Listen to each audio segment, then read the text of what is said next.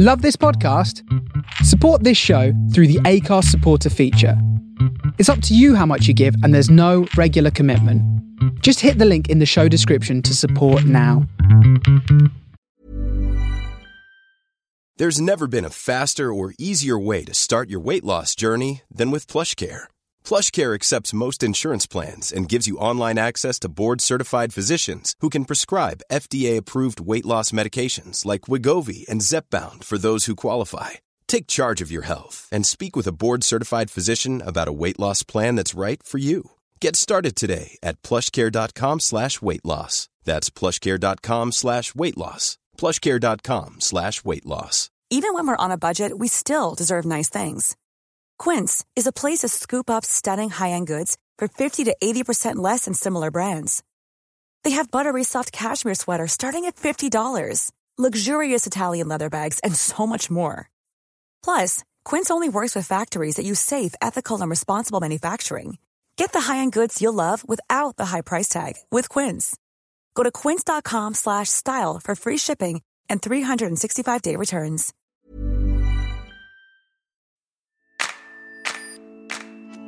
Hello and welcome to Transplant's Take on Sport.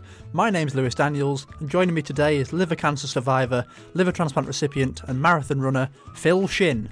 Phil opens up about his battle with liver cancer that eventually led to him having a transplant, the mental and physical challenges that came with those moments, and how he's benefited from life-saving surgery. He also tells me how his training's been going ahead of running a 50km race and the 2022 Boston Marathon. If you'd like to donate to Phil's Boston Marathon fundraiser for the American Liver Foundation, the link is in the show notes, and I'm sure Phil would appreciate any donations. If you're enjoying the podcast, please make sure you press subscribe or follow wherever you normally listen so you don't miss an episode. And if you'd like to follow the podcast on social media, all the links will be in the show notes.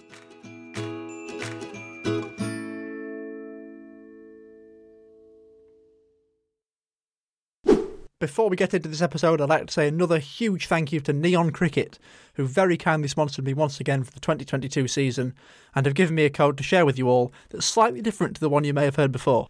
If you use the code TTOSPORT, you'll receive a 20% discount on their entire range. That's TTOSPORT for 20% off everything at neoncricket.co.uk, and the website and the code are in the show notes in case you want to go straight from there to the website. I've been using their kit and it's genuinely the best I've ever used, so if you play cricket, why not grab yourself a saving of 20% ready for the new season? If there's a friend, family member, teammate, opposition player, a player you coach, or anyone else you'd like to share the code with, then please feel free to do so. Thank you once again to Neon Cricket, and let's get back to the podcast. Series 2 is here. It's been a little while since the last episode of Series 1. That was in the end of November of 2021. We're now in February 2022 at the time of recording, and Series 2 is basically the same as Series 1, really, similar to the last couple of episodes anyway, the only difference being that there's been a bit of time between the two. If you're wondering why there's been a bit of time, there's a video on the Instagram highlights at Transplant's Take on Sport Pod, but basically I picked up a collection of colds over the festive period and over winter, and December, January, Christmas, New Year, it can be quite difficult to book guests because everyone's busy, I get busier, and everything's going on that time of year. But we're back, ready to go, hopefully with you every 2 weeks. And the first guest of Series 2 is here with me now, Phil Shin. Welcome to Transplant's Take on Sport. Hi, Lewis. Thanks for having me. It's a pleasure to be here. I'm super excited to get to know you and your audience. Did a little bit of research, and I believe I'm probably the first American. I would say so. Yeah, but I must, I guess, defend myself a bit. I actually did.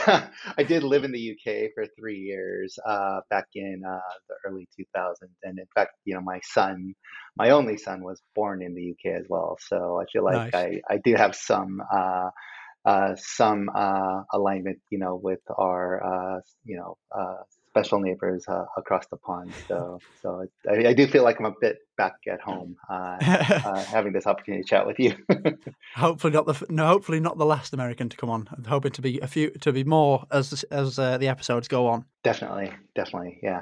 So it's an honor to be here. So thank you. No worries. You are a liver transplant recipient, and you've been through quite a lot over the years, which we're going to come on to later. I'm sure I'll have said something in the intro about it. But before we talk about your liver transplant, you've got a couple of exciting events coming up. Do you want to tell us a bit more about that and how your prep's going, how your preparations are going for those? Yeah, it's going to be a pretty busy year. I qualified for the Boston Marathon just this past October, and typically the Boston Marathon is run every spring in April, but because of COVID, they delayed it to October. And now things are kind of, getting somewhat back to normal. They decided to have the 2022 Boston Marathon back in its normal scheduled time, which is in the spring, which unfortunately means that I only have 6 months to train between the 2021 Boston Marathon in October to the 2022 Boston Marathon in April. And then on top of that, we thought my coach and I would just add a little bit of challenge by dropping a 50K ultra trail run in the about 6 weeks before the Boston Marathon. So yeah. So didn't really think at all, I guess, about the scheduling components to this, but there it is. It's just running. Hopefully, things will sort itself out, and I imagine I'll be quite fit for the Boston Marathon. It's really just about how much legs I have left by the time I get to the start line for that race. It'll seem like a walk in the park after you've done a 50K. I would hope so, but again, I think it just kind of depends on how the day goes when I do that 50K. So, but yes, stay tuned, and I'll let you. You'll be one of the first to know as soon as I cross that finish line in Boston in April. How is your training going for it? And if you had to adapt in any way because of your liver transplant? Surprisingly, no. I've not had to do anything, I guess, alternative because of my post-transplant life. Obviously, the big difference for me is the immunosuppressants that I'm on. So I'm on quite a number of pills, but I'm typically taking those pills during the day and into the early evening. So by the time I wake up in the morning, which is normally when I run, the evening meds would have worn off. So because I'm just going off for a run by myself, I feel quite safe. So it's not like I'm going to be exposed to, even in the middle of a pandemic, when I'm running out at 4:30 in the morning. Usually there's nobody outside, so I can feel pretty safe about not catching anything or being exposed to any germs or bacteria. So because of that, I also don't have to bother with the side effects that come with the immunosuppressants that I'm on. So I'm actually able to feel quite normal and, run to my full capabilities, which, it's not that fast, but still being able to go for a run and, perform a workout without having to feel the, just the side effects and, the dizziness and the fatigue from the immunosuppressants is quite helpful. So we're about a couple of months away now from the Boston Marathon. How are you starting to build up the distance of your runs now? How close do you get to doing a full marathon before the event? Yeah, typically the most you would want to run is about 22 miles as your longest run. But I don't really look at it by individual runs. I actually look at it the aggregate total mileage during the week. And my coach will typically get me up to about 65 to 70 miles a week. So, and that's what we did for the 2021 Boston Marathon. So I imagine we'll do the same for this next buildup. But again, because of the close proximity between the two marathons, I've already built up a level of fitness where we probably don't need to build up the mileage as high as we did before. So it's really just kind of carrying over that fitness that I'd attained from this past October and just leveraging it for, pretty much the same workouts that I've done. Because I did pretty well at the 2021 Boston Marathon, and I don't have any big aspirations to run it much faster than that, maybe a little bit, but not a whole lot where I have to drastically change our entire training plan. So how quickly did you do it? I did it in 3 hours and 23 minutes. Nice. So I was only about 3 minutes off my intended finishing time, but that's what 2022 is for. So we'll have another whack at it and see how it goes. As well as training, I'm sure a lot of people listening who may be interested in running a marathon themselves or are into running would want to know, alongside training, what do you eat during training and then on the day of the marathon to get you through it? Yeah, and as a transplant patient, obviously, I would definitely suggest that you talk about your nutritional advice directly with your medical team. So I was making sure that I would run, you know, uh, I would have conversations with my nutritionist as well as my transplant doctor about what I can and can't eat. And because of the immunosuppressants I'm on, it's actually elevated certain areas of my blood, particularly like my potassium levels are quite Yeah. high, right? And usually when you think about running, right, oh, I need to go have a banana or something, right? Well, Yeah. I actually can't eat a banana, right? So because it'll elevate my potassium levels. So, but there are a number of options in terms of nutrition for running that it actually has nothing to even bother with the transplant life. So obviously you want to have your proteins, you want to limit your fat intake, but you don't want to eliminate the fat because you can actually use your fat for energy stores. So having a bit of fat in your diet is actually quite good. So and then during a workout, during a run, you want to take in sugars for that little boost of energy that you might need, and obviously your electrolytes and your water. So not a whole lot different as a transplant recipient versus just someone who's trying to, run a marathon or a half marathon. It's actually quite the same. But as a transplant recipient on immunosuppression, I need to be very mindful of what I do eat, just because I don't want it to conflict with the medication that I'm on. Of course, it's always best to work that out and have a chat with your doctor beforehand. They'll know you best. You may even see a dietitian or nutritionist. I know over here with the dietitians at all the hospitals. Yeah, Or a lot of the hospitals, should I say? I don't want to group them all together. Right. In fact, I think the first person I met post-transplant was my nutritionist, because I have pages and pages of recommendations of what I can and cannot eat, and it's quite a lot. So, I'm 2 years, just over 2 years post-transplant now, so I'm quite used to it now. So You had yours at a very similar time to me. We're not.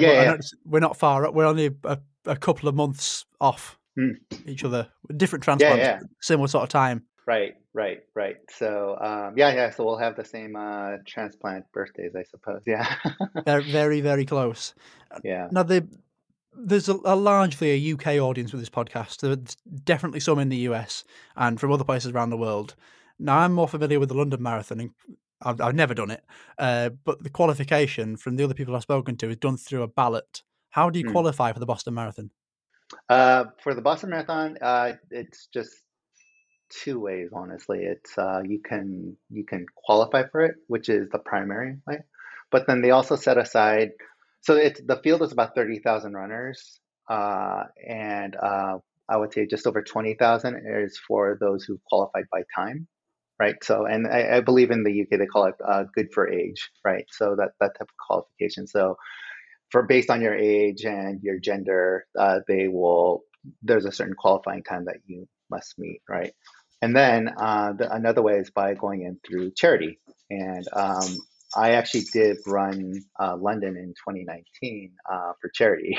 So I had the pleasure of running the London Marathon with a UK charity called Tommy's, and they actually support families who have experienced the pain and stress of preterm births and miscarriages. So, and that was quite a meaningful charity for my family, because our son, who was born in the UK, was actually born as he was born prematurely.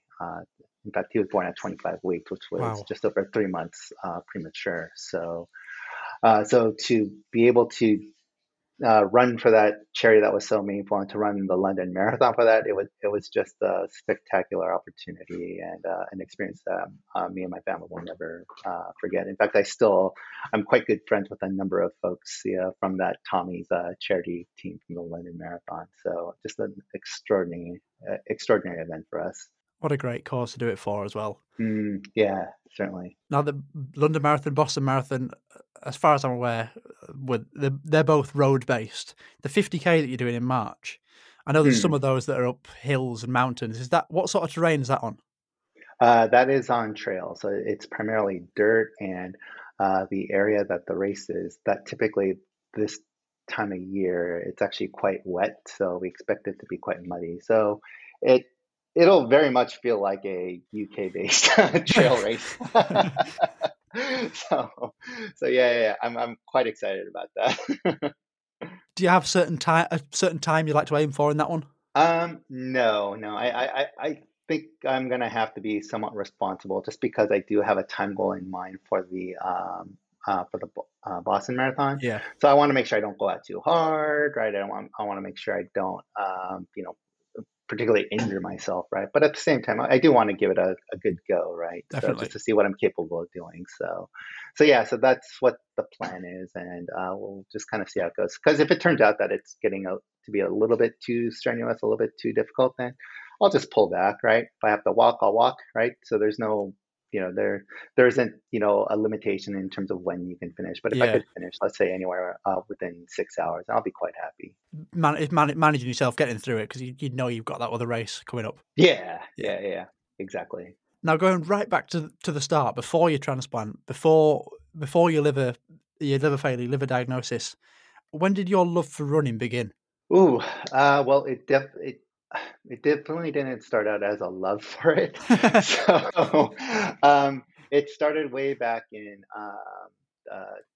the year 2000. So that year I was turning 30. I just probably gave up my age. So I'm not a young one like yourself, but so in 2000 I was turning 30, and that particular year I wanted to do something significant with my life, right? So, and I wasn't a very smart person, so I just happened to be flipping through the newspaper, and I saw that the Los Angeles Marathon was happening that weekend, right?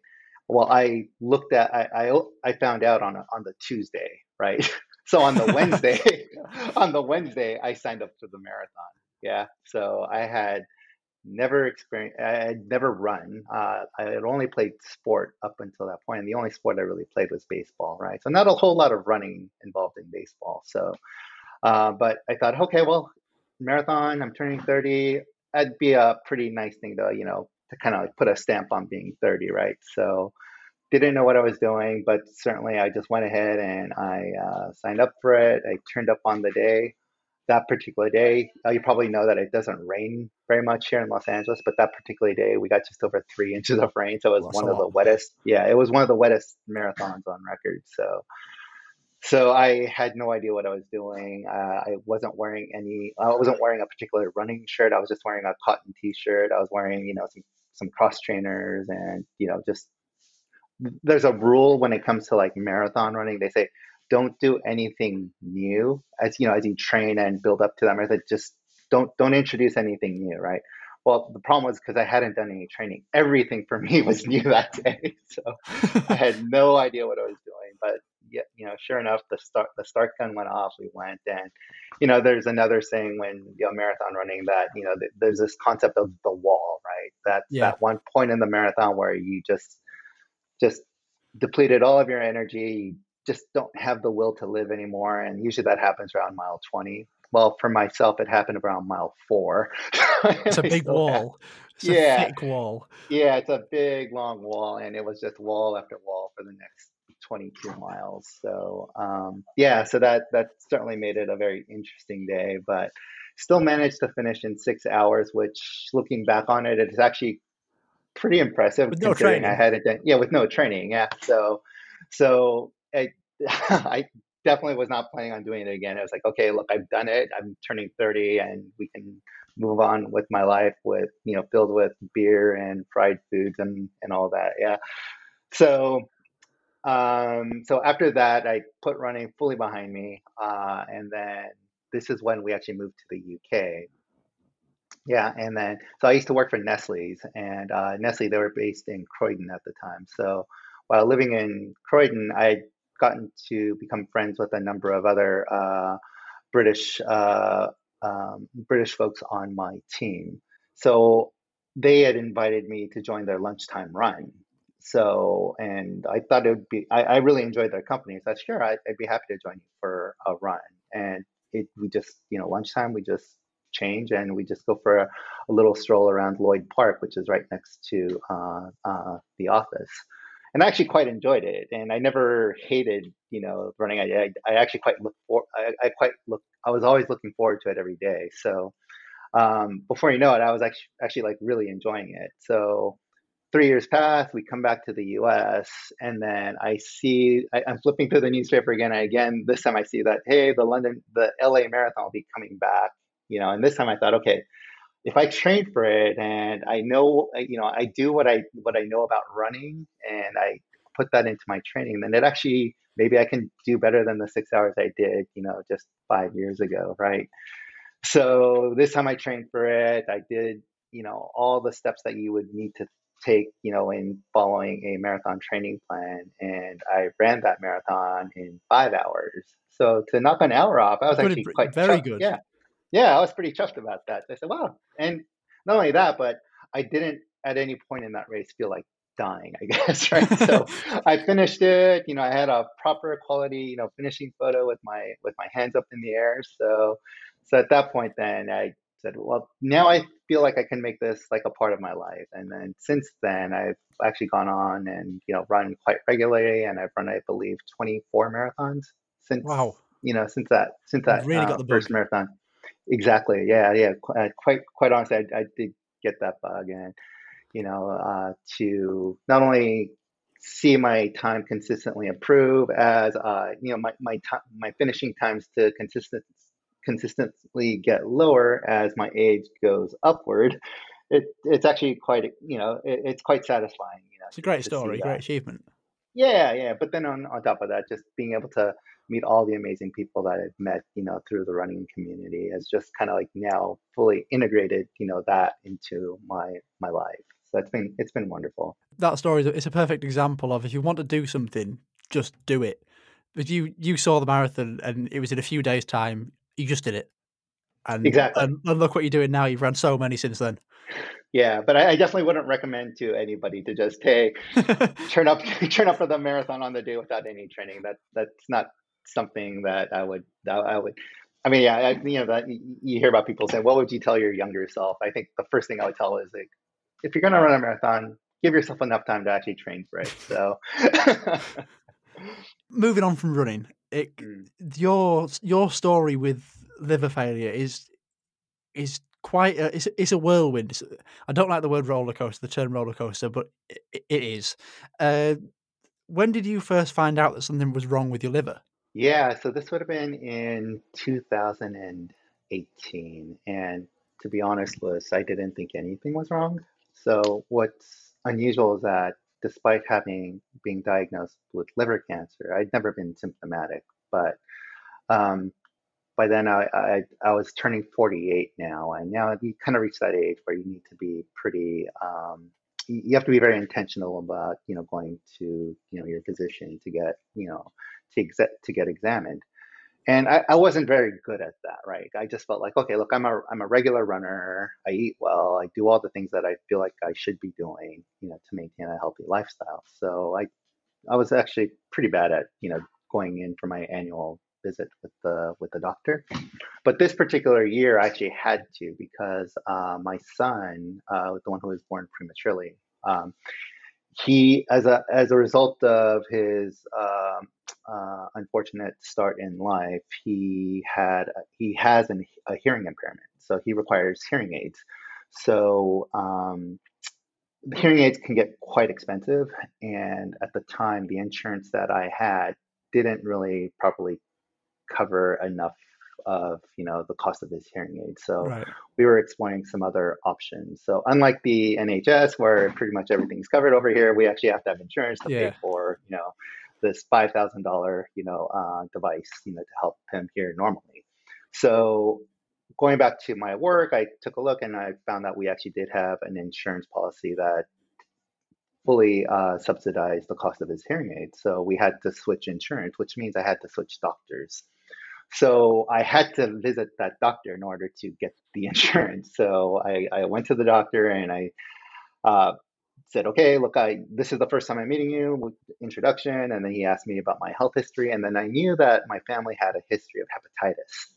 Okay, so it was passed down from my mother, and I knew that I had it. I knew my brother had it, but I was completely fine. I was never symptomatic.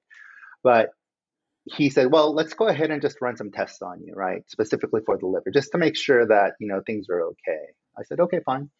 So went in, had some blood drawn, and this was just about a month after I had run the 2018 LA Marathon. Yeah.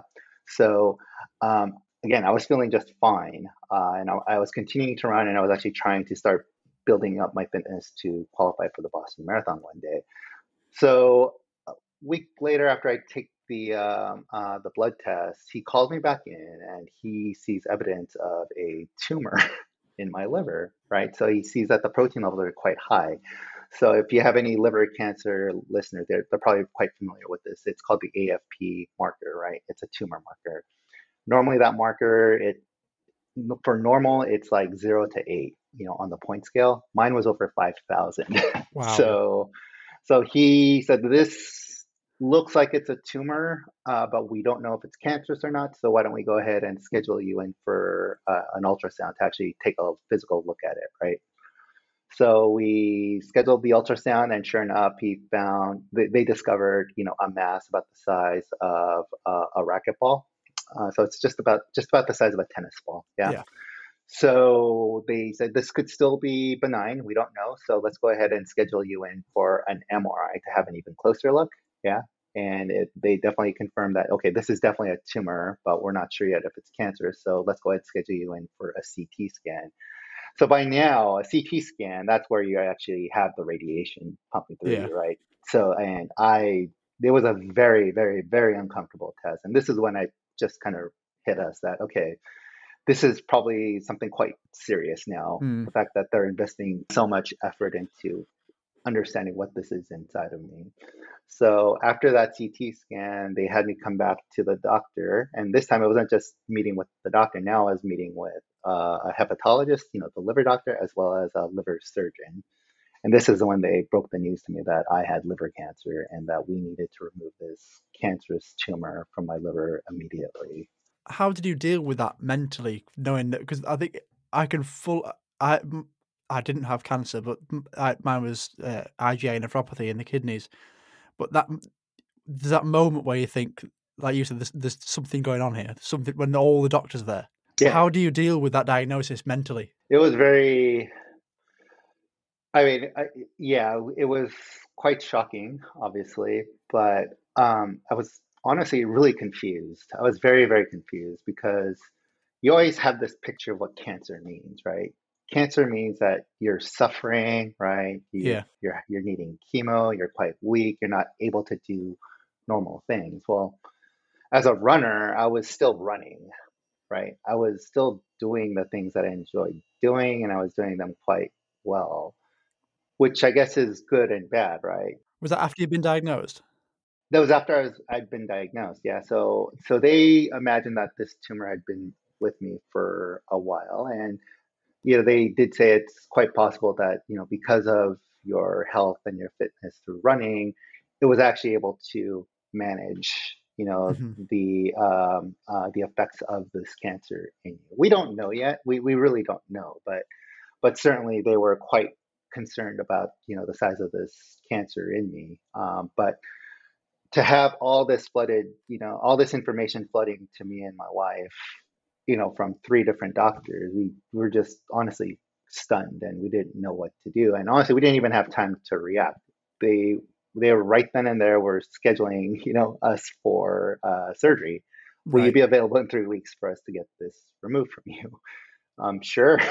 I'll have to have a chat with my manager at work, but yeah, it's cancer, so I guess we'll go ahead and do it. But honestly, I was still thinking, okay, how's this going to affect my running? What am I going to be able to do? What am I could be. I honestly didn't even know how to think about it, right? Because there isn't really, there isn't really a playbook to No. follow, right, when it comes to cancer, right? So you just kind of had to put your trust into the team to say, okay, look, this is the best course of action to remove the cancer from you. And this is actually when I remember asking the question, okay, if you're going to remove a third of my liver, because they said that that was going to be the surgical approach to remove the cancer, from me, I immediately asked, well, what is that going to do to my liver? Like, what am I, what are the drawbacks of removing, a third of my liver? And they said, oh, well, you should know that the liver is the only organ that actually regenerates. So what we cut out will actually grow back, and it'll grow back to full size, and it will function normally. So again, we just kind of took their word for it, and we said, okay, then this is essentially a no-brainer. Let's just go ahead and Yeah. get it done. Yeah. So 3 weeks later, I went in for surgery, and the surgery went extremely well. The surgery itself, it only took a few hours, less than half a day, to get that removed from me. And then I was discharged from the hospital 3 to 4 days later, and back at work in a month, and then running again. So Do you think your existing level of fitness helped you a lot in dealing with the physical effects of cancer? certainly, in fact, my medical team mentioned that to me a number of times, because when I came in with a certain level of fitness, because typically someone with liver cancer, right, usually it's because of poor health, right? I mean, some people are unlucky, like myself, where I had hepatitis, and uh, as a result, I developed cancer from it. But others, typically you develop liver cancer through a liver disease called cirrhosis, right? And cirrhosis is when you're just doing a lot of damage to your liver, right? Whether it's from drinking, whether it's from drugs, whether it's from smoking, obesity. That's another common cause for cirrhosis, right? So usually there's a slow trajectory to get to liver cancer, Yeah. right? But in my case, I kind of jumped that queue altogether and went straight to cancer because I had hepatitis. Yeah.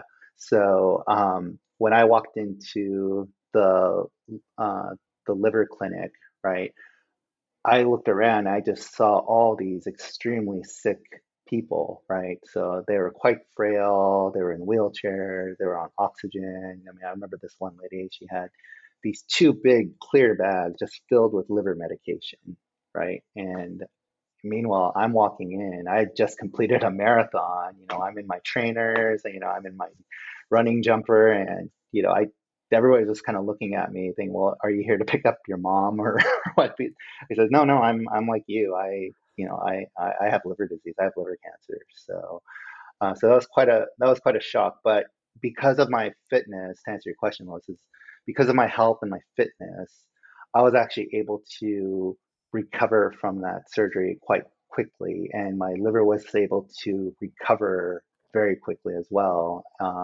Again, just because of my general good health. So, so I honestly, to circle back, have to thank running for giving me the opportunity to overcome, the liver cancer, at least the first go of it, right? Because I was able to recover from it so quickly. And again, they did say that had I not been in such good health, I could have had a much different outcome, where I would look like some of those people, in that waiting room. Yeah.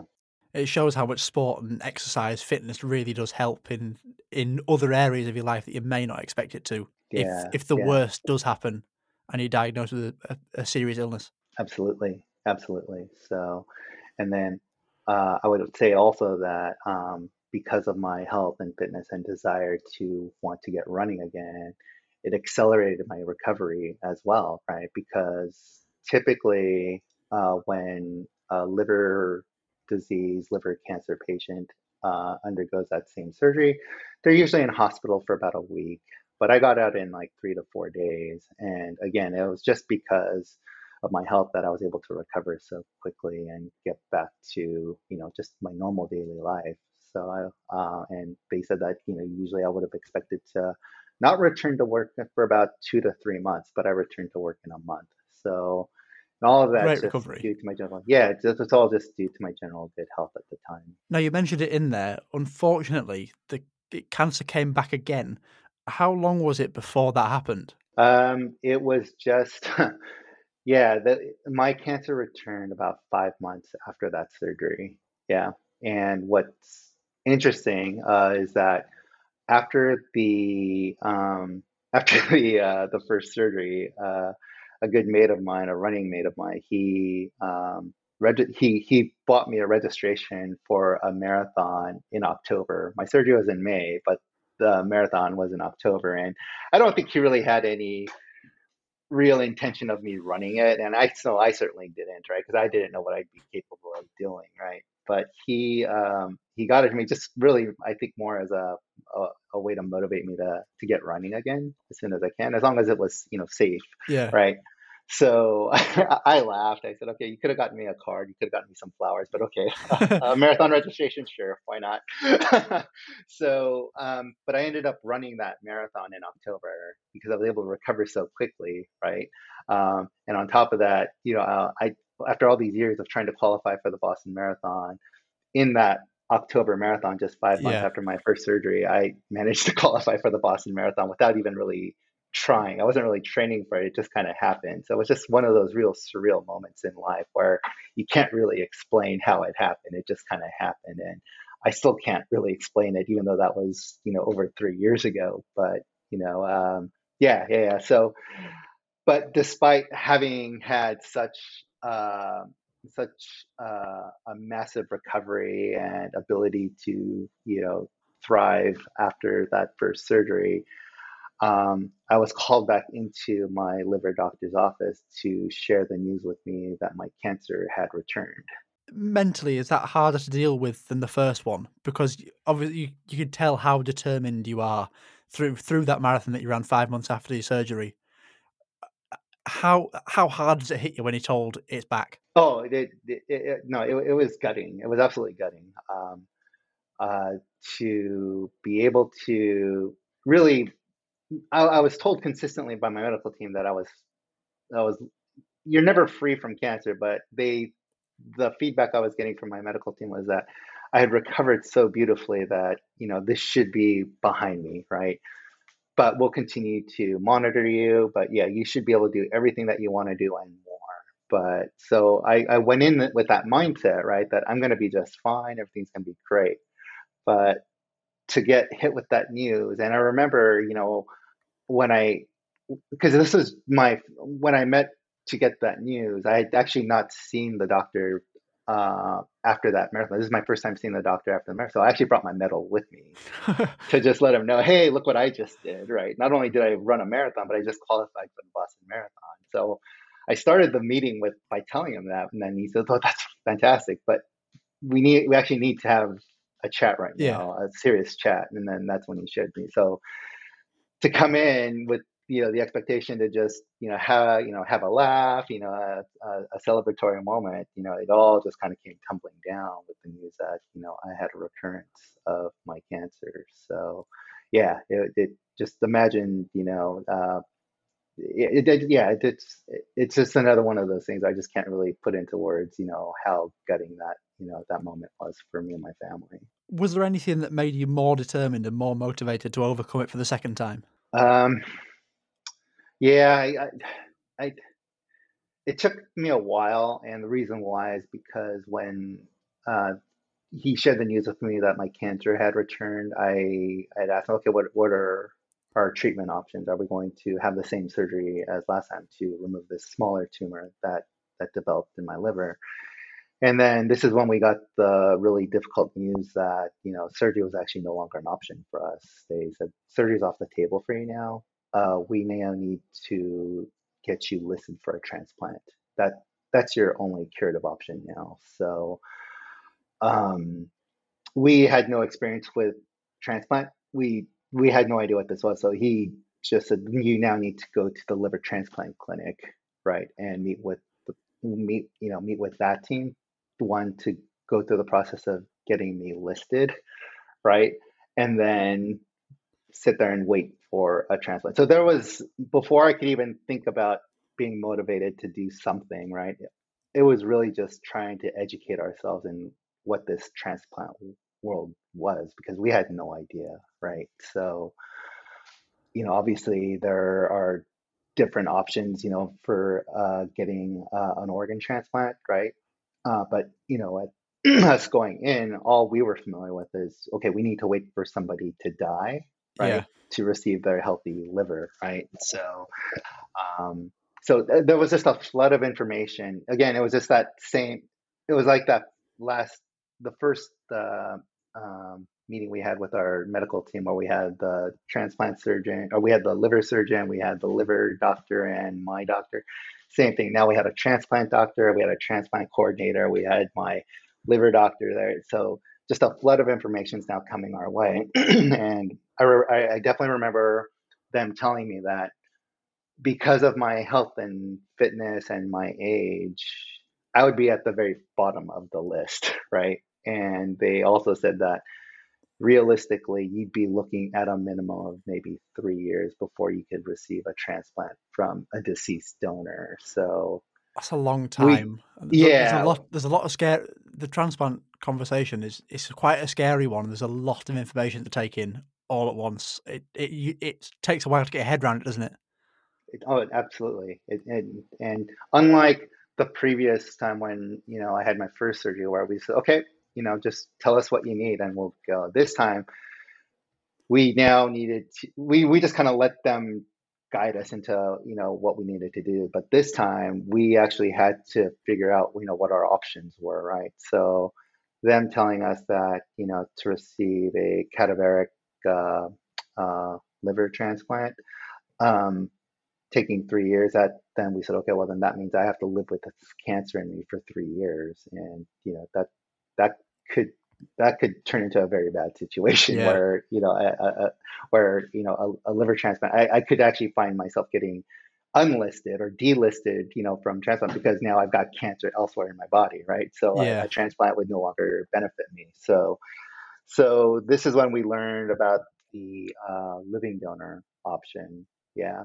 So this is where we found out that, okay, we can actually reach out to my family, my friends, and my colleagues to donate a portion of their liver to replace my cancerous liver. So that's something that took us a while to get understanding around as well, because how do you even craft an email to say, hey, this is my situation. Would you mind, blocking some time on your calendar to come to the hospital with me to have a portion of your healthy liver removed? Yeah. So it took us probably a good 2 to 3 months to really get a handle on what we were dealing with before we finally sent out that first email to everyone we felt would be interested in becoming a potential liver donor candidate. Before we come to that, I just wanted to touch on something that you mentioned there, and I listened to another podcast that you did and watched a documentary that you made with the LA Marathon. And you said that you were virtually too healthy to go higher up on the waiting list for a deceased donor. I'd never come across that before. What's the reasoning behind that? The reasoning behind that is because to get listed near the top of the list, it's basically based on points, right? So it's called a MELD score. I don't know if they have this in the UK, but here in the US, and it's part of the UNOS, which is the United Network of Organs something. I forgot what the S is. Anyway, but there's actually a point system. So there is a formula that determines, based on your health. Ryan Reynolds here from Mint Mobile. With the price of just about everything going up during inflation, we thought we'd bring our prices down. So to help us, we brought in a reverse auctioneer, which is apparently a thing. Mint Mobile Unlimited Premium Wireless. How to get 30, 30, bit to get 30, bit to get 20, 20, 20, bit to get 20, 20, bit to get 15, 15, 15, 15, just $15 a month? Sold! Give it a try at mintmobile.com/switch. $45 up front for 3 months plus taxes and fees. Promo rate for new customers for limited time. Unlimited more than 40 gigabytes per month. Slows full terms at mintmobile.com. Even when we're on a budget, we still deserve nice things. Quince is a place to scoop up stunning high-end goods for 50 to 80% less than similar brands. They have buttery soft cashmere sweaters starting at $50, luxurious Italian leather bags, and so much more. Plus, Quince only works with factories that use safe, ethical, and responsible manufacturing. Get the high-end goods you'll love without the high price tag with Quince. Go to quince.com/style for free shipping and 365-day returns. Quality sleep is essential. That's why the Sleep Number Smart Bed is designed for your ever-evolving sleep needs. Need a bed that's firmer or softer on either side? Helps you sleep at a comfortable temperature? Sleep Number Smart Beds let you individualize your comfort, so you sleep better together. JD Power ranks Sleep Number number 1 in customer satisfaction with mattresses purchased in-store. And now save 40% on the Sleep Number Limited Edition Smart Bed for a limited time. For JD Power 2023 award information, visit jdpower.com/awards. Only at Sleep Number stores or sleepnumber.com. Hey, it's Paige DeSorbo from Giggly Squad. High quality fashion without the price tag. Say hello to Quince. I'm snagging high-end essentials like cozy cashmere sweaters, sleek leather jackets, fine jewelry, and so much more. With Quince being 50 to 80% less than similar brands. And they partner with factories that prioritize safe, ethical, and responsible manufacturing. I love that. Luxury quality within reach. Go to quince.com/style to get free shipping and 365-day returns on your next order. Quince.com/style.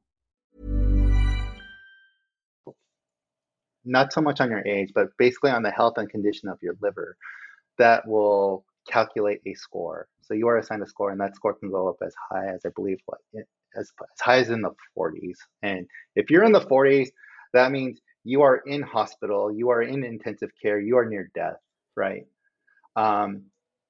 When they ran the calculation for me, right, based on the health of because despite having cancer in my liver, it was still actually quite a healthy liver. It was still functioning, but the problem was that there was cancer in it. And because the liver is a vascular organ, the risk is that with blood flowing in and out of it, right, that cancer can spread elsewhere in my body. It could spread to my chest, it could spread to my bones. So the concern was that because the concern, I guess, from my side, not so much on my medical team side, is that because I was so healthy and my liver was so healthy, we were too low. So the scale is in the upper 40s, mid to upper 40s. I was on the very bottom of that scale, right? And my score came out to, I believe, 6. So 6 is at the very bottom of the list, and based on what they had shared with us, you're probably looking at 3 years. Well, living with cancer for 3 years can mean so many different things. So we just assumed that getting a deceased donor liver was not an option for us because we weren't willing to wait 3 years with cancer living inside of me. So this is when they shared with us the option of having a living organ donor, right? And then that's when we started going through the thought process of how we would, one, identify who'd be a potential match in terms of like who would be interested, and then how we would actually communicate that out to, So you'd mentioned you'd sent an email out, or you eventually drafted an email, sent it out to a few people. Did you get several people coming forward who said they'd be willing to donate a part of their liver to you? Yeah, what's interesting about the process here in the U.S. is that they actually isolate the recipient from the donor. So we are not allowed to know who has submitted themselves as the donor, right, and where they are in the process of the evaluation. Okay. So I'm completely isolated. Not only am I isolated, but my liver team, my physician, my coordinator, they're completely isolated as well because they do not want any crossover where that would create a situation of, a conflict of interest. Yeah. So the concern is that, if let's just say I'm in like declining health, right? They don't want anybody from my team or my family to try and influence somebody we know who's being evaluated into a rush decision, right? So it's by design why we have no idea. But I did eventually find out that 16 people had submitted Oh, themselves wow. as a candidate. Yeah. So, but it was quite a stressful period, in our lives, just because we had no idea. I mean, we know now that there was 16, but at the time, it could have been nobody, right? So, Do the donors or potential donors come forward almost altruistically to say, I'd like to donate my liver to someone? Like with my kidney transplant, members of my family came forward and said that to the transplant coordinator at the hospital that I was at, that they would like to donate one of their kidneys to me. mhm. In the system that you went through, is it just people come forward and say, I'd like to donate a liver, but they're not sure who it would go to? No, That is for it's the you. same. It's the same as you. Yeah. Yeah. So how it works is there's an online questionnaire, right? So there's an online questionnaire. So we would just send the link, in that email, right? And then you would just enter my name as the intended recipient, as the named Yeah. recipient. Ah, Yeah. okay. And that link is with the hospital that I'm currently listed at for transplant. So that's how it works. But there's also an option where you can donate altruistically, and I have a couple of friends that I've made, through this process who have donated altruistically, which is just blows my mind that someone would do something like Yeah. that. But God bless them. The more people we have like that in this world, the far better we would be. If anyone would like to find out more information on that, I believe in the show notes of the last episode of Series 1 with Jade Carr, there's a few links in the show notes that take you to, I think it's the NHS altruistic kidney donor information. So if you'd like to check that out, that's in the previous episode show notes. Yeah, it's fantastic. And even if you're not interested in doing it, yeah, at least educate yourself.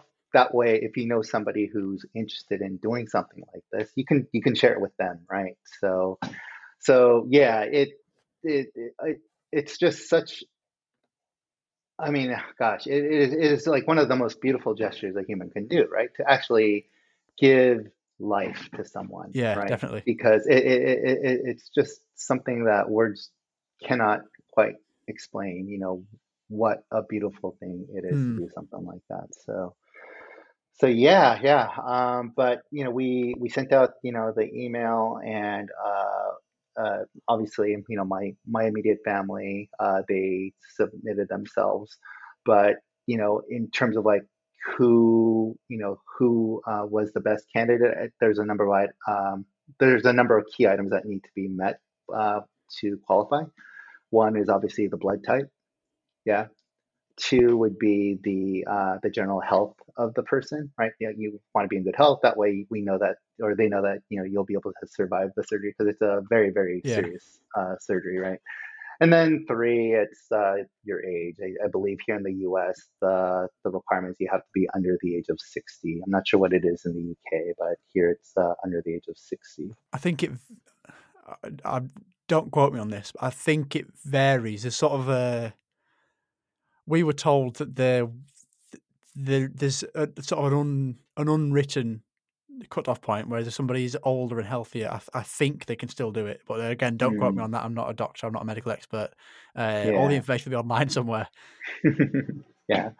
So yeah. So that's how it was. But it was just great to know that we had so many people submit themselves. But it did take us just over 6 months to get confirmation, of that donor. So in the meantime, I did the only thing that I could control, which was honestly, my running. Yeah. I was still fortunate to have my health, but mentally and emotionally, I would say I was struggling quite a bit, just because of the unknown, and also while knowing that I still had cancer inside of me. Yeah.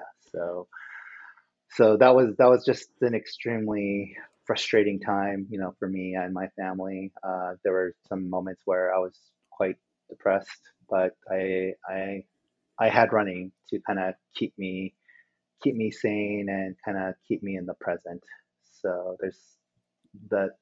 Honestly, I would say running, again, just like it had done with my physical health, it had done so much magic for me and my mental health during this process of transplant. It's a process and a time that no one ever wants to go through. But it sounds like you, as hard as it was, you found your ways to get through it mentally, physically. And that day did come where you found a donor, your friend.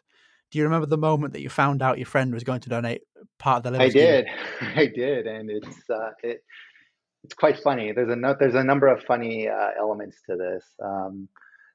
His name is Mark. He's a friend of mine for well over 20 years now, and we have a mutual friend who's actually my best friend. Um, we would communicate, the three of us, via text. So, because Mark lives in Portland, Oregon, I'm here in Los Angeles, and our mutual friend Eric, at the time he was in Illinois near Chicago. So geographically, we were very, very far apart, but we were connected via our mobiles and just texting each other. Yeah. So, and what was great during this process is that, we never really talked about my health situation, right? They're my mates, and we just talked about just nonsense, right? The same nonsense that you would have with your closest mates.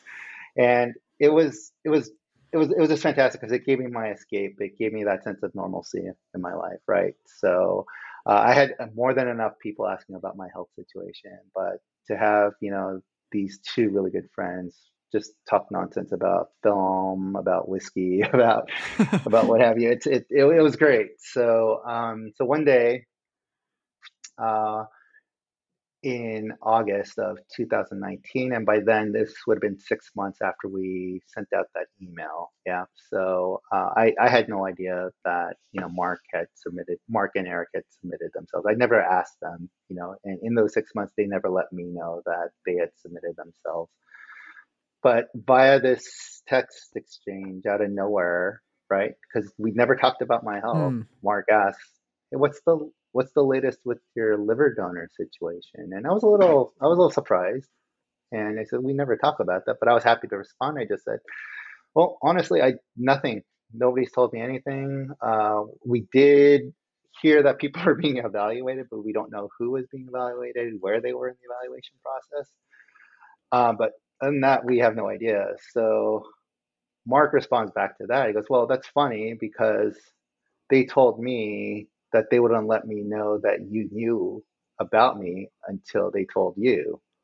And I never talked about the process with them, right? And I just responded back, "What are you talking about?" This makes no sense to me. And Mark responded back, and he said, "I'm the donor, bitch." What a story. Best text ever. And again, that kind of gives you the context of our relationship, right? We're always having a laugh. And of course, he would make a reference to, one of our favorite shows, Breaking Bad. That's a Jesse Pinkman line where he's always saying bitch. So he says, "I'm the donor, bitch." And naturally, I just started laughing, right? I was just laughing. And then a second later, it just hit me. It's like, oh my God, Mark's going to save my life. Yeah. Mark's my donor. And just like a tsunami, it just hit me out of nowhere, and I just started crying. The emotions of it were just completely overwhelming. And I dropped the phone, and I ran to my wife and told her the news that, Mark was going to be our donor. And then we started crying. And I didn't even realize that I still hadn't responded to Mark's text, him revealing himself as a donor. So after a few minutes, I run back. I said, "Oh wait, I dropped the phone. Let me pick it up." And there's Mark responding, "Hello." So maybe we should talk about this. And then I responded, "I'm sorry, we're still crying over here." So just a magical moment that we'll never. Again, there's just been so many moments in my life that I've been blessed to say that I can't explain how that happened, or I can't put into words how I felt, and that was definitely one of those moments. So it's a special, special moment between two close friends. And has it brought you even closer? Oh, definitely. And I'll tell you, there's another little funny story if you have a moment I'd like to share. Absolutely. Yeah. So Mark, he he wasn't the fittest guy. Yeah, I mean he's a guy in his late 40s, just like me. Our birthdays are actually just a week apart. Yeah. So out of nowhere, he would text me questions about running, right? And being fit. because I was apparently the only runner he really knew. So he would text me saying, "Hey, I want some advice on how to get running," and I would respond just saying, "What are you talking about? You don't run, right? Why do you want to run?" He goes, "Well, I'm at that age now where I probably should start thinking about my health and my fitness." And so I was happy to. I was happy to help him. So I said, "Well, why don't you just try and go out for a 1 mile jog and walk if you have to, but just slowly build up, right? And see if this is something that you enjoy." So over the next 2 to 3 months, he kept like asking me little questions about oh, what about my heart rate, what kind of watch should I get. Yeah, so and I was quite excited for him because my best friends are running friends, right? So to have Mark be a part of that, I was really really pleased for him. Well, it turned out that there was a reason why I was doing this, and it's because while he was being evaluated, yeah, his transplant team said, "Look, you are the ideal candidate. I mean, you and Phil are the same age, you're the same size, you are basically a clone of Phil, and your liver is just the ideal match. There is one condition we do have if you want to move forward with this. We need you to be in better health." So he was a little bit out of shape at the time. So they said, if you could just drop, 20 to 30 pounds, yeah, then you'll be the ideal candidate, and we have no issues or no concerns at all about you surviving the surgery. Well, again, Mark didn't know any runners, right? He didn't, but he just felt like, okay, running is probably the best way to do this. Yeah. So why don't I just call the one runner I know who also happens to be the man whose life I'm going to be saving? So without revealing to me that he was going to be my donor, he was asking me questions about running so he can be prepared to be my donor. So yeah, Wow. that was just amazing how this all kind of came full circle. Again, all back to running. Yeah. So just so much to be thankful, to running in this. So yeah, to answer your question, Mark has continued with running, and we were just about to share the news on National Donor Day. So in February, it's February 14, which is Valentine's Day. It's also National Donor Day here in the U.S. I don't know if it is in the UK, but I'm not sure. yeah, we're going to make an announcement that Mark will be running the Boston Marathon with me Oh, wow. this April. So What a moment. yeah. So running has definitely not only saved my life, it's actually just brought us so close together. And what better way to celebrate that than running the Boston Marathon together? Such a special day. Yeah, and we'll be running it for the American Liver Foundation as well. So our friends at the American Liver Foundation, they are so excited that this is happening because what an opportunity to help raise awareness and hopefully inspire others to that are suffering with liver disease and liver cancer, that there is life after transplant and beyond liver disease. So yeah, we're really chuffed about this. Is there a place that people can go to donate if they'd like to? Yeah. I can share the link with you. So Mark has actually just stood up his fundraising page. Perfect. So I'd be happy to share a link with you that you can put in the show notes if you'd like. That'll be in the show notes. If you'd like to go and donate to Phil and Mark running the Boston Marathon, then you can find the link above, below, whatever it is on whatever app you're listening to, and you can go and donate if you'd like to. I'm sure they'd appreciate it, and so would the American Liver Foundation. Definitely. Thank you for that. Now, has it all been going smoothly since then? I would say yes. Good to hear. I would say yes. Yeah. I'm quite curious to learn what your post-transplant life is as well, because quite honestly, Lewis, I mean, I'm still navigating through the challenges of, my medication. I'll actually show you this is my medication box right here, right? And you're organized. Yep. So I've done a pretty good job at navigating my day around it because I know when it's going to be difficult, for me. And again, it's mainly fatigue that I have to deal with. But other than that, I would say that things are fairly normal. I still have to be extra cautious around people. I mean, it's just so funny, in this pandemic, right? I was telling people at the height of the pandemic, is, oh well, you know what it's like to be a transplant patient now. Yeah. So, It's been a nightmare, really, hasn't it? yeah, For but people obviously in our we need to be position. extra cautious. Yeah, but we obviously have to be extra cautious. So, but for the most part, I'd always been careful post transplant. Yeah, so I wanted to mitigate any risks, to make myself ill. So, and I would say that the pandemic probably hasn't really changed that. It's just expanded it to, Yeah. other people. So I'm taking the same steps, but I'm still on a pretty high dose of immunosuppressants at this moment. But I'm still able to do the things that I really enjoy doing. I'm still able to be, a father to my son, a husband to my wife, and and continue to run quite well. So as long as I can tick those three boxes, then I'm quite happy. And I'm also able to work. But the key for me is just having such a supportive um, workplace. My manager and even our executive directors, they've been so supportive of my journey that they've given me every benefit needed for to continue to work effectively while while being extra safe with my Yeah. health.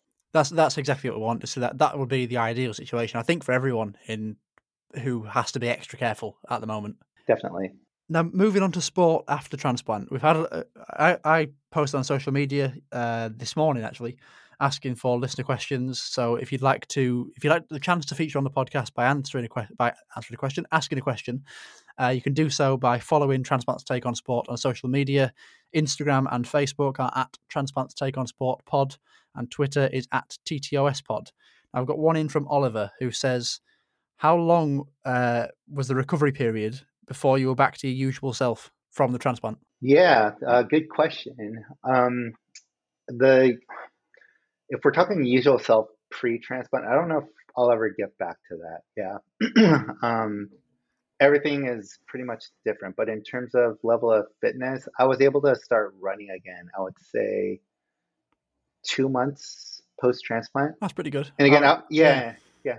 And again, I wouldn't recommend that for everybody, right? Even my own doctors weren't keen on me getting running again because again, their only experiences with people who've been quite sick prior to their transplant, right? They never really had, a marathoner come through the doors, get a transplant, and then go out. They just kind of use the same protocol with me. Is like, don't do anything heavy. Don't do any heavy physical activity for 3 to 5 months. Limit yourself to just walking. Walking was fine, but I was actually ready to run just a month or so after. So, so I would walk probably 2 to 3 times a day, anywhere between a half mile to a mile. And then once, as a runner, when you're ready to run. Yeah. So I would say it was probably about 6 weeks after that transplant when I felt like, okay, I think I could go for a little jog for about, 50 meters. So let's just see how it feels. Right. And 2 weeks after that, I was actually running like 2 miles. I mean, jogging, right, for 2 miles. And from there, I said, okay, I'm on my way to run again, right? So after my transplant, I actually ran my first half marathon. That would have been 4 months after my transplant. That's very quick compared to my sport's cricket, as a lot of listeners will now know if you've listened for a long time. And I was told 6 months before going back to sport or anything too strenuous. So you've done that. Yep. I would say that's quite quick. You've done well there. Yeah, I was quite happy. And I imagine with you just trying to swing a cricket bat with, it's not major abdominal surgery, that's not ideal. Yeah. Not in that. Not when it's close. Not close after your surgery. Right. Or even just throwing the ball. I imagine that's just even today. Almost over 2 years post transplant. Throwing a ball still feels odd to me just because, my abdominal muscles are just they're just beaten up from the surgery. Yeah. I'm all good. I'm fine with all of it now, apart from maybe diving onto my right-hand side. But yeah, your scar, mine's about 6 inches. Is yours bigger? Mine's about 5 times bigger. Mine's a 30-inch scar. Yeah. That explains the abdominal pain then. It sounds like it. Yeah. They call it the Mercedes scar. Yeah. So yeah. It's shaped like the Mercedes logo. Yeah. So, So yeah, it's definitely an interesting looking scar, but we trying to wear it as a badge of honor. Yeah. I know you said that your marathon time at the moment is pretty good with what you're aiming for. Have you managed to reach your pre-cancer marathon times? Oh, good question. If you can remember. Just 2 weeks ago, I actually tried to beat my my half marathon best time, and I missed it by a minute. Oh. I missed it by a minute, but I'll tell you the reason why is because it was actually quite warm that day. I don't think it had anything to do with my transplant. I think it was just the day itself, right? So had I had a similar day to when I had run, because my best time is just a shade above, a few seconds above minute 32. So I was actually trying to break 132 and do sub 132, and I ended up doing just under 133. But had I had the same cool weather that I did when I did that PR, then I feel like I would have had a really good opportunity to do it. But I was just so cooked by the time I got to like mile 10, 11 of that half marathon. I said, all right, it's fine. So I ended up finishing like 145th overall. I finished fourth in my age group. That's good. Yeah, Very but good. then I do say that is like, but I did finish first of liver transplant recipients. So that's the big one. Yeah. So I always ask, okay, well, anybody who finished ahead of me, how many of you guys had a liver transplant? None? Okay. Just checking. Your whole story is one of determination, and it shows the power of sport, particularly running in your case. You've had bump after bump in your journey to getting where you are today. So many knockbacks, and look at you now, you thriving. You've got the 50k coming up, Boston Marathon. Hopefully it all goes well, and what a story. Yeah. And even if it doesn't go well, Liz, I'll tell you, just the fact that I have the opportunity to stand at that start line, right, post-transplant, because it obviously could have been much different. But, this journey post-transplant, whether it's liver, whether it's kidney, whether it's heart or lung, I mean, being able to just have the opportunity to do these things again, right, to make you feel normal again, that's worth that right there is worth the transplant itself. Definitely. Right? You'll just wake up and seize an opportunity that you didn't think you'd be able to seize just a couple of years ago. So yeah, so much to be grateful for, and I'm looking forward to seeing what other opportunities is given to us here in the transplant community. Yeah, spot on, and hopefully there's many more to come in the near future. Before we come to the end of the podcast, we're getting towards the end now. It's time for the return that first featured in the last couple of episodes of Series 1. It's the return of the Transplants Take on Sport quiz. Oh no!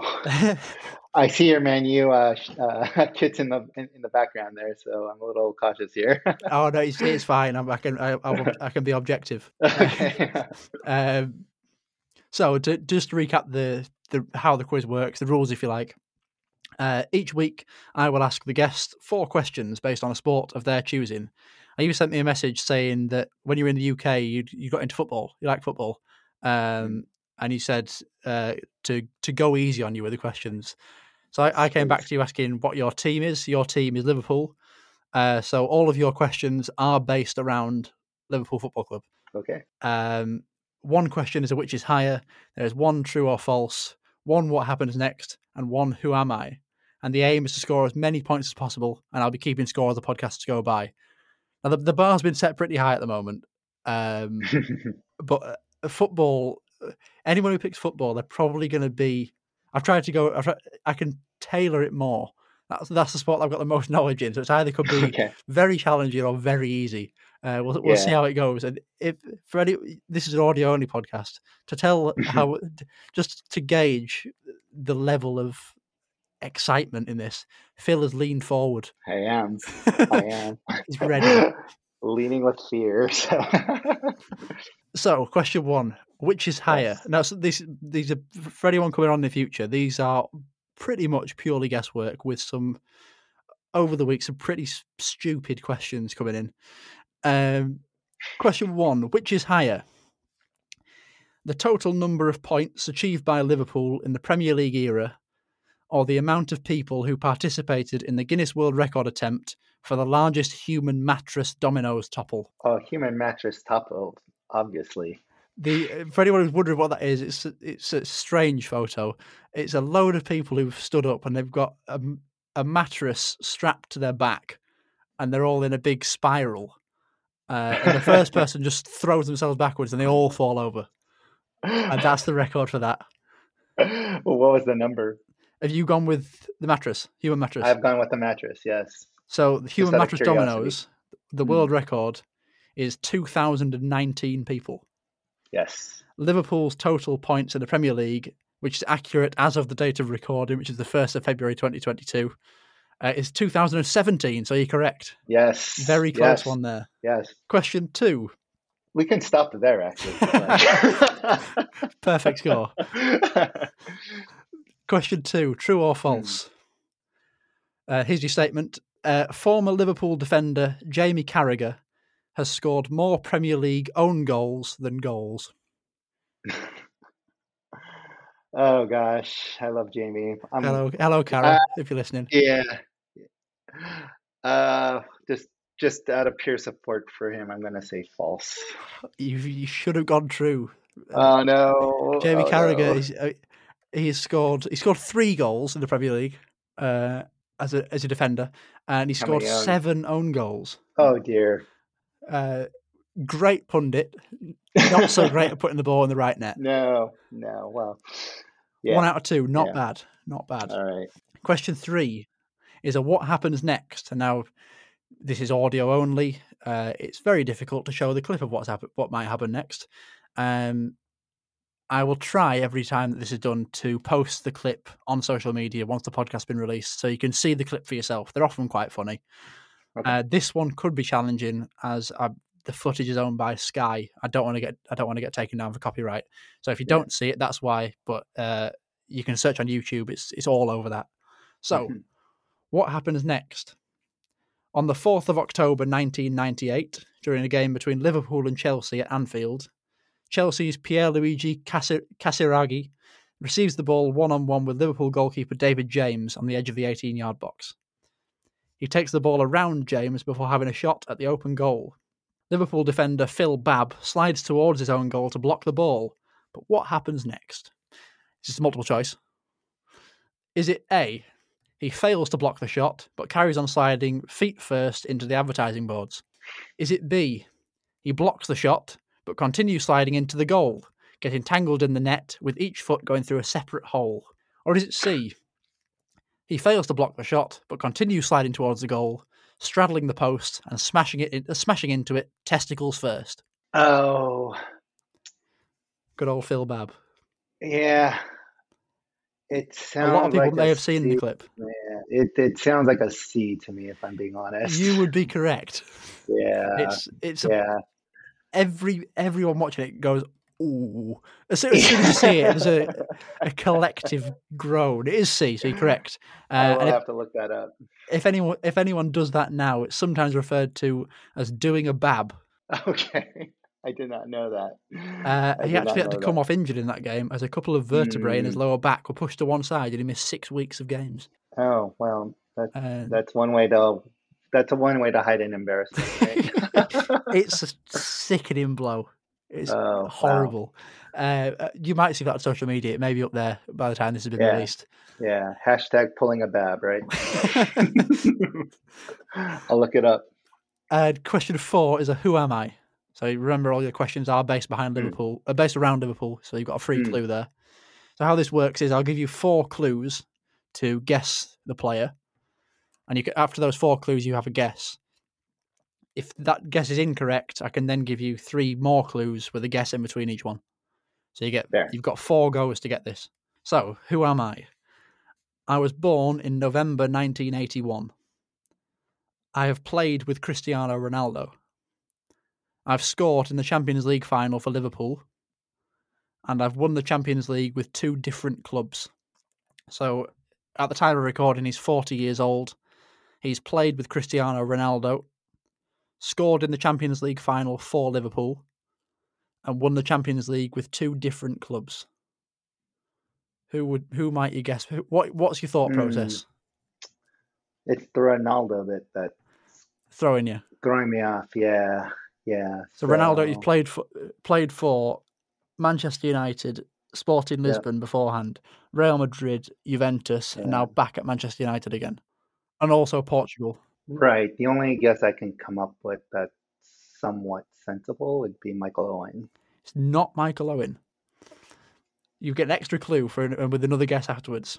Sure. This player has won 2 World Cups and the European Championships. No, not 2 World Cups. He's won 1 World Cup and 2 European Championships. Not Germany.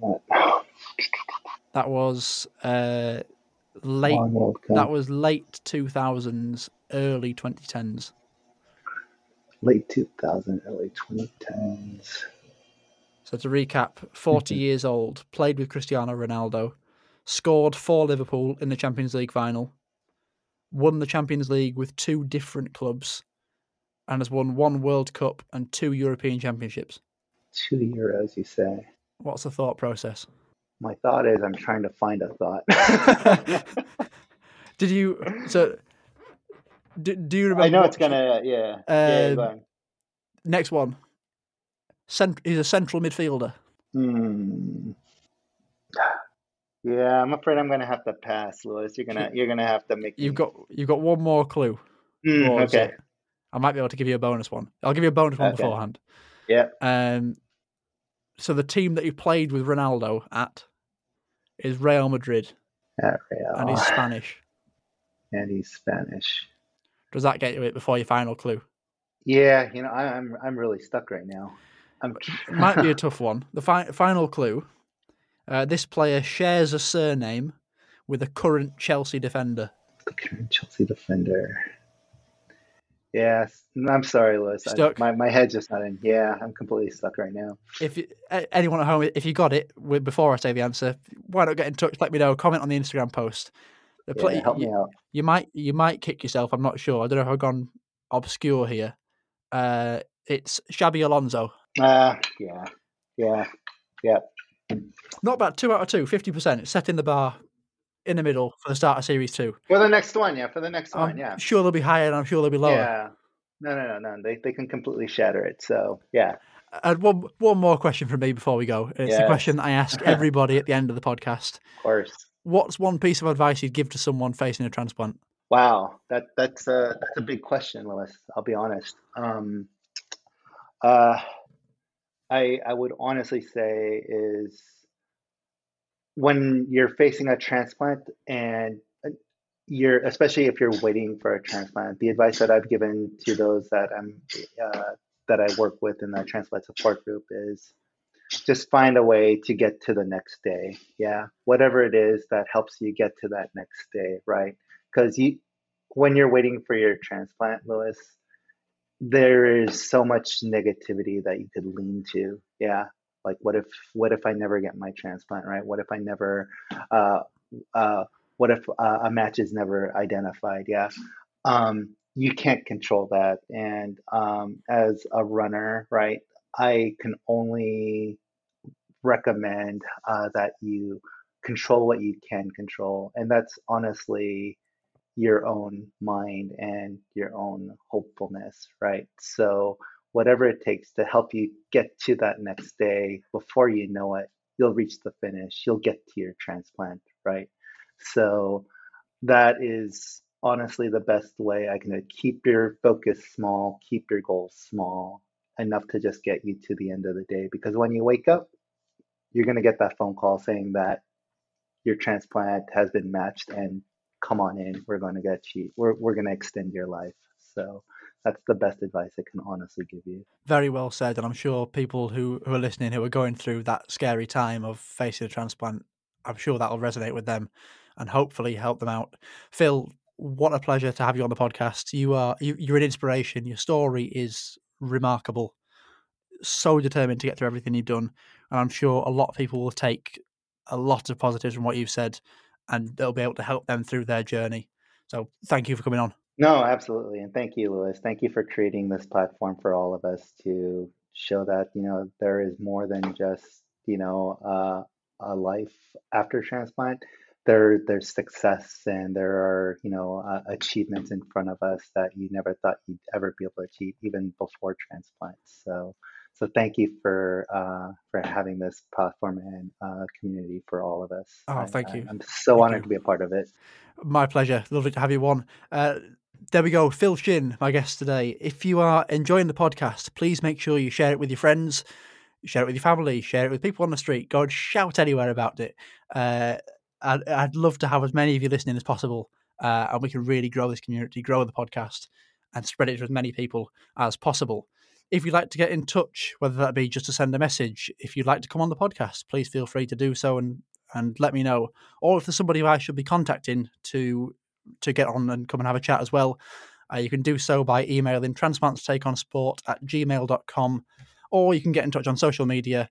They're linked in the show notes, but in case you want to go to them through this, Instagram and Facebook are @transplantstakeonsportpod, and Twitter is @TTOSpod. If you're listening on Apple Podcasts, which is the most used app to listen to the podcast on, it would mean a massive amount to me if you could go and rate the podcast 5 stars on there. And if you leave a review with your 5-star rating, all 5-star reviews will be read out in this section of the podcast. The ratings section has now also come to Spotify. So again, it'd be hugely appreciated if you could go and give it a 5-star rating on there. If you don't think it's 5 stars, fair enough, perfectly entitled to that. I'd rather you told me so I can make any changes that are necessary rather than going and doing it on there, because if it is rated higher, more people discover it through the search section. And I know I sometimes mention this. I don't always like to mention it, but there is the Acast supporter feature, which is it's a voice at the start, a voiceover. It's not me, it's somebody else. It's a way of donating to me, the podcast, to help keep it going, help support financially. If you'd like to do that, then please feel free to do so. There's a link in the show notes right at the bottom. If you don't, then no pressure, no worries. It's all up to you. This isn't my full-time job, but I'd like something like this to be my job in the future. So anything like that helps to make that a reality. Thank you once again to my guest today, Phil Shin. I've been Lewis Daniels, and you've been listening to Transplant's Take on Sport. Even when we're on a budget, we still deserve nice things. Quince is a place to scoop up stunning high-end goods for 50 to 80% less than similar brands. They have buttery soft cashmere sweaters starting at $50, luxurious Italian leather bags, and so much more. Plus, Quince only works with factories that use safe, ethical, and responsible manufacturing. Get the high-end goods you'll love without the high price tag with Quince. Go to quince.com/style for free shipping and 365-day returns. Imagine the softest sheets you've ever felt. Now imagine them getting even softer over time. That's what you'll feel with Boll & Branch's organic cotton sheets. In a recent customer survey, 96% replied that Boll & Branch sheets get softer with every wash. Start getting your best night's sleep in these sheets that get softer and softer for years to come. Try their sheets with a 30-night guarantee. Plus, get 15% off your first order at bollandbranch.com. Code BUTTERY. Exclusions apply. See site for details. Mom deserves the best, and there's no better place to shop for Mother's Day than Whole Foods Market. They're your destination for unbeatable savings, from premium gifts to show-stopping flowers and irresistible desserts. Start by saving 33% with Prime on all body care and candles. Then get a 15-stem bunch of tulips for just $9.99 each with Prime. Round out Mom's menu with festive rosé, irresistible berry chantilly cake, and more special treats. Come celebrate Mother's Day at Whole Foods Market.